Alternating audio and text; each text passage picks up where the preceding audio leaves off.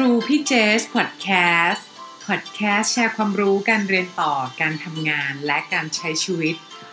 เพราะความรู้ที่ใช่ทำให้คุณใกล้เป้าหมายขึ้นทุกวัน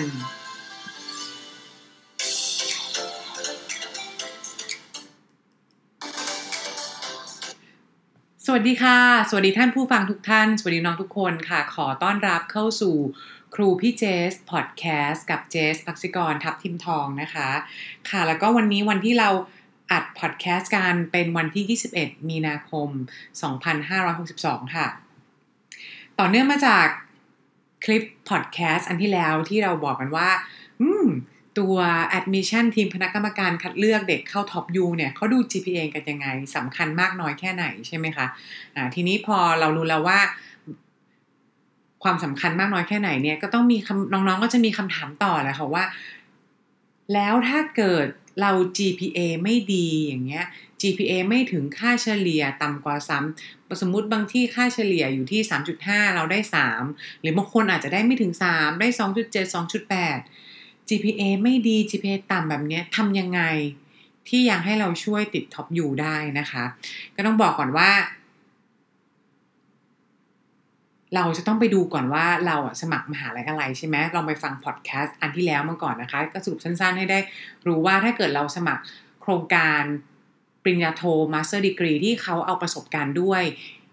ไม่ว่าจะเป็น MBA หรือสายเฉพาะทางที่เขาเอาประสบการณ์ด้วยที่average profile คนเฉลี่ยเข้าไปเรียนเนี่ยเขาเอาประสบการณ์แบบ3ปีถึง5ปีขึ้นไปพวกเนี้ย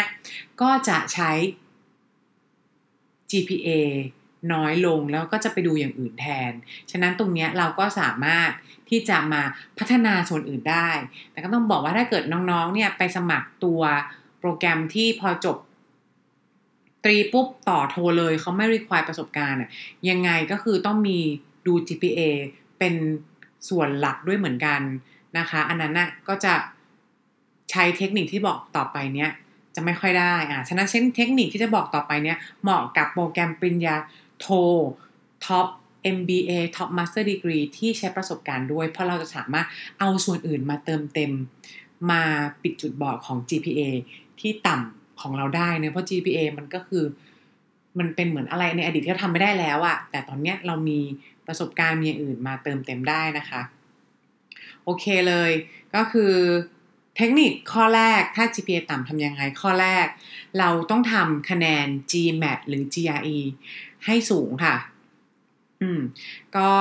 ง่ายๆเลยถ้าเกิดเข้าพวก Top MBA เนี่ยเราก็จะรู้อยู่แล้วว่าคะแนนเฉลี่ยของ GMAT เนี่ยก็จะอยู่ประมาณ600ปลายๆถึง700นะคะแล้วแต่ที่ฉะนั้นถ้าเกิดเรารู้เลยว่า GPA เราได้แค่ประมาณแบบ3ต้นๆหรือแบบ2ปลายๆอย่างเงี้ยฉะนั้นเราต้องมี strong GMAT GMAT เราต้องแข็งแรงก็ตั้งเป้าไปเลยว่า680 690 700 720อย่างเงี้ยขึ้นอยู่กับมหาลัยที่เราไปสมัครเราก็ต้องไปดูว่ามหาลัยที่เราสมัครนั้นในปีนั้นที่เราไปเนี่ยปีก่อนหน้านั้นมีค่าเฉลี่ยของ GMAT อยู่ที่เท่าไหร่นะคะแล้วก็สมมุติค่าเฉลี่ย GMAT อยู่ที่730ก็อาจจะบวกลบลงมาได้สักประมาณแบบลบ20ลบ30เพราะส่วนใหญ่คะแนนเฉลี่ยของ GMAT จะค่อนข้างเฟอร์เพราะคนจีนคนอินเดียจะเป็นสายที่เหมือนแบบบ้าสอบมากทำให้ดึงคะแนนขึ้นไปสูงสายเฉลี่ยของคนไทยที่เข้าท็อปยูได้ก็ยังอยู่ที่ประมาณ700 710อยู่นะคะอันนี้ต้องบอกว่าพูดนะวันนี้นะในช่วงมีนา2512เพราะน้องๆเขาก็คือทุกคนเก่งกันขึ้นทุกปีทำให้คะแนน GMAT มันขึ้นทุกปีถ้าเรามาพูดอีกใครกลับมาฟังอีก2ปี3ปี5ปีอย่างเงี้ยอีกหน่อยคะแนน GMAT อาจจะเป็น750แล้วก็ได้นะคะในตอนเนี้ยก็คือคะแนน GMAT 700แล้วคะแนน GPA แบบแค่แบบ 3.0 3ต้นๆเนี่ยก็ยังถือว่าเป็นอะไรที่มันยังช่วยตอบโจทย์ได้อยู่เพราะว่าเราก็กลับไปที่เดิมแหละว่าจากพอดแคสต์ที่แล้วนะคะถ้าใครยังไม่ฟังต้องลองไปฟังเลยเพื่อพี่จะบอกละเอียดเลยว่า GPA เนี่ยก็เป็น data point หนึ่งที่เขาดูจุดที่เราเรียกว่าความสามารถในการเรียนรู้หรือ intellectual capability ถ้าเกิดเรามีคะแนน GMAT ตรงนี้ซึ่งมันหรือว่า GMAT หรือ GRE ก็ตามนะคะซึ่งเขาวัดความสามารถในการวิเคราะห์เพราะเราสอบเลขวัดความสามารถในการ ดูภาษาเพราะเราก็มีการสอบ verbal สอบภาษาอังกฤษด้วยตรงเนี้ยมันก็เอาไปช่วยส่งเสริม GPA หรือ academic capability ของเราได้เหมือนกันนั่นคือเทคนิคแรกเทคนิคที่2นะคะจะช่วยส่งเสริมเวลา GPA ไม่ดีก็คือเราสามารถที่จะไป get professional certification เพิ่มได้ยกตัวอย่างเช่นพวกสายที่เรียนสายการเงินมาเนี่ยค่ะเราทำงานอยู่สายการเงินเนี่ยเราก็สามารถที่ลองไปสอบกันเยอะเลยก็คือ CFA ใช่ไหมคะเนี่ย CFA level 1หรือ level 2หรือ level 3เนี่ยพอเราไปสอบพวกนี้มันก็คือจะต้องใช้ความสามารถในการคิดวิเคราะห์ความสามารถในการเรียนรู้อยู่แล้วแหละตัวนี้มันก็จะเป็นตัวที่เราบอกได้เลยว่าเนี่ยเรามีความสำเร็จตรงนี้ในการที่เราได้ใบ certification มาตรงเนี้ยมันก็เป็นการบ่งบอกแล้วว่าเรามีความสามารถในการคิดวิเคราะห์เรียนรู้ระดับหนึ่งเหมือนกันก็ต้องบอกว่า CFA เนี่ยก็คือเป็นอะไรที่เหมาะกับคนที่เรียนสายการเงินมาทำสายการเงินอยู่ใช่ไหมคะแล้วอยากไปสายการเงินต่อหรือบางคนที่เป็นเรียนมาสายเศรษฐศาสตร์ก็ได้ทำงานอยู่สายเศรษฐศาสตร์สายสแตทวิจัยหรือบางคนทำวิศวะแล้วสุดท้ายแล้วเป้าหมายเราหลังไปเรียน MBA หรือเรียนจบ MBA อยากจะไปทางด้านการเงินไฟแนนซ์เราก็ไปสอบ CFA ก่อนได้เหมือนกันเพราะ CFA level 1เนี่ยต้องบอกว่าเรียนเหมือนเรียน finance 101introduction to แบบ corporate finance จะเรียน finance การเงินพื้นฐานต่างๆตั้งแต่เรื่องจรรยาบรรณเรื่องการวิเคราะห์บัญชีการวิเคราะห์หุ้นการ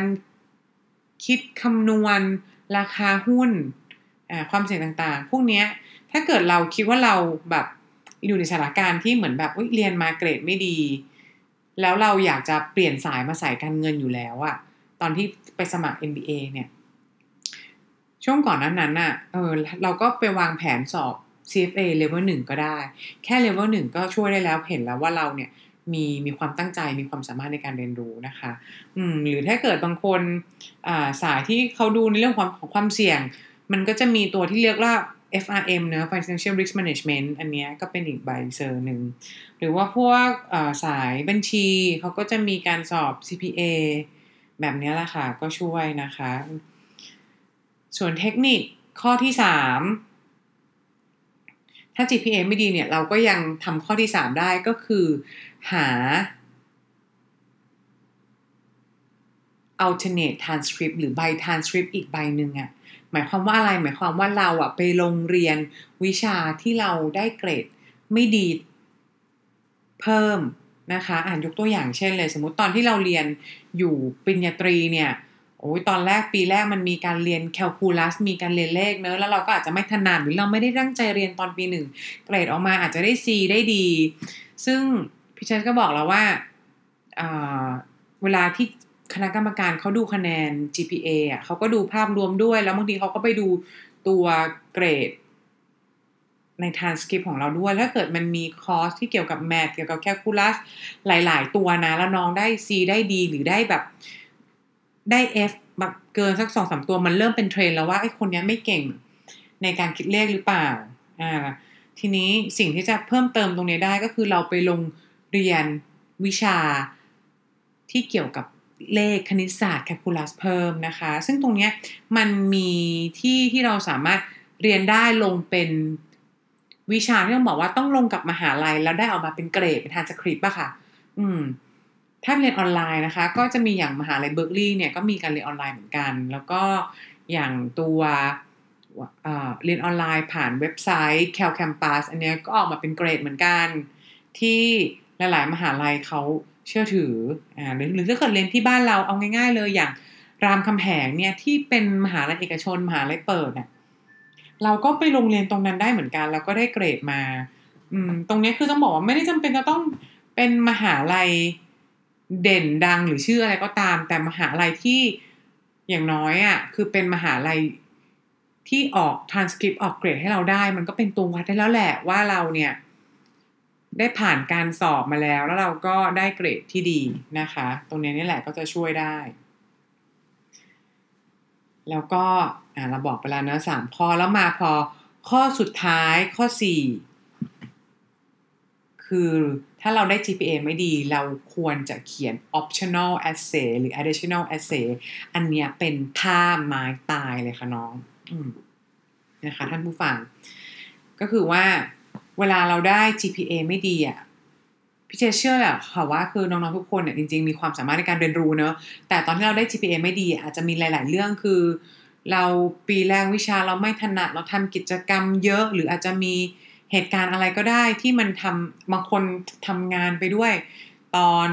นเรียนอ่ะบางคนทำกิจการคลับเยอะอะไรแบบนี้ฉะนั้นเรื่องพวกนี้คือเป็นเรื่องที่ admission เขา encourage ให้เราเขียนอธิบายเลยนะว่าการที่เรา GPA ไม่ดีมันเป็นเพราะอะไรถ้าเราปล่อย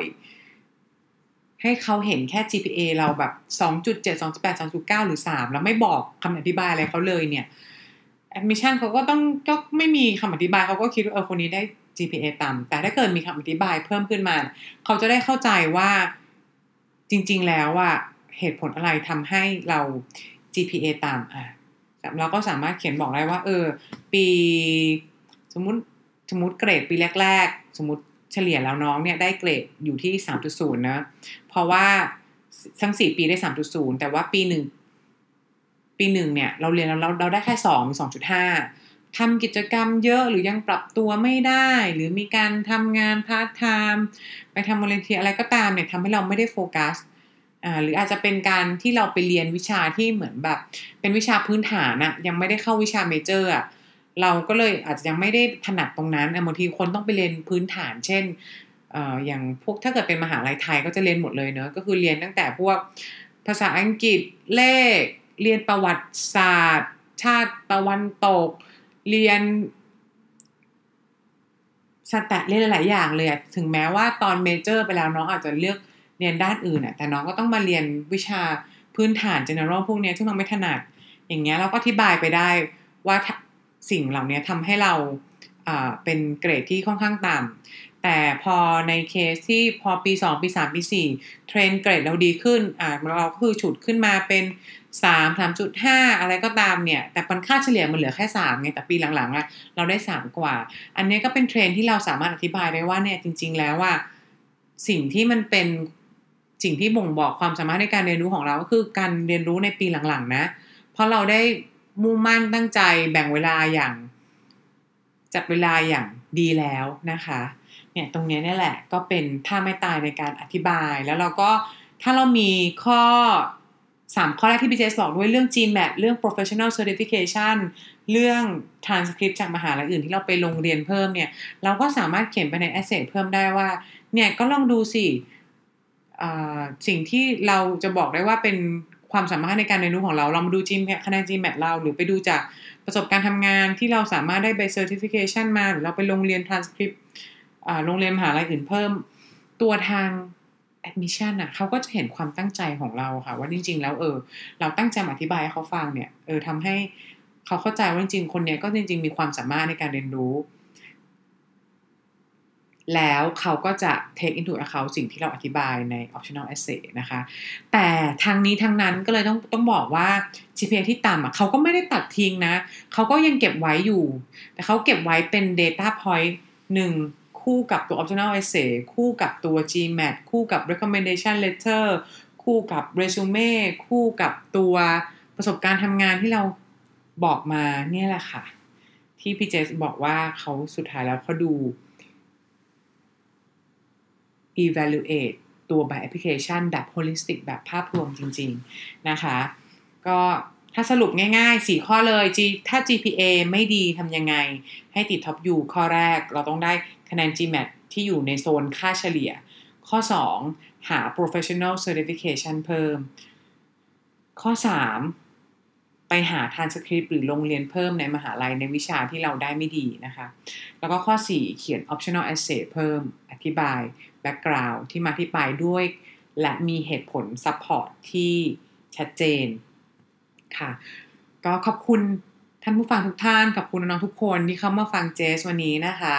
ถ้าเห็นว่าคลิปนี้เป็นประโยชน์ก็ช่วยแชร์ให้เพื่อนๆที่เรารักช่วยให้แชร์ให้เพื่อนๆที่ตั้งเป้าหมายอยากจะไปเรียนต่อวางแผนอยากจะไปเรียนต่อในอนาคตด้วยนะคะแล้วก็ ถ้ามีคำถามอะไรก็ทิ้งคอมเมนต์ไว้ในนี้ได้เลยติชมเรื่องบางคนอย่างคราวก่อนมีคนติชมเรื่องเสียงตอนนี้เจสก็เปลี่ยนมาจากเมื่อก่อนอัดจาก QuickTime อัดเสียงมันก้องๆมันปรับไม่ค่อยได้พอคนบอกเสียงก้องเจสก็พยายามลองเนี่ยปรับมาใช้ GarageBand ของใน Apple เนี่ยแหละค่ะซึ่งมันก็ทำให้เราสามารถปรับเสียงได้แล้วเสียงมันก็ชัดขึ้นจริงๆนะคะก็อยากจะทำให้มันดีขึ้นเพื่อทำให้คุณภาพเสียงเนี่ยประสบการณ์การฟังของทุกคนดีขึ้นนะคะขอบคุณทุกคนค่ะแล้วก็เจอกันใหม่เอพิโซดหน้าสวัสดีค่ะ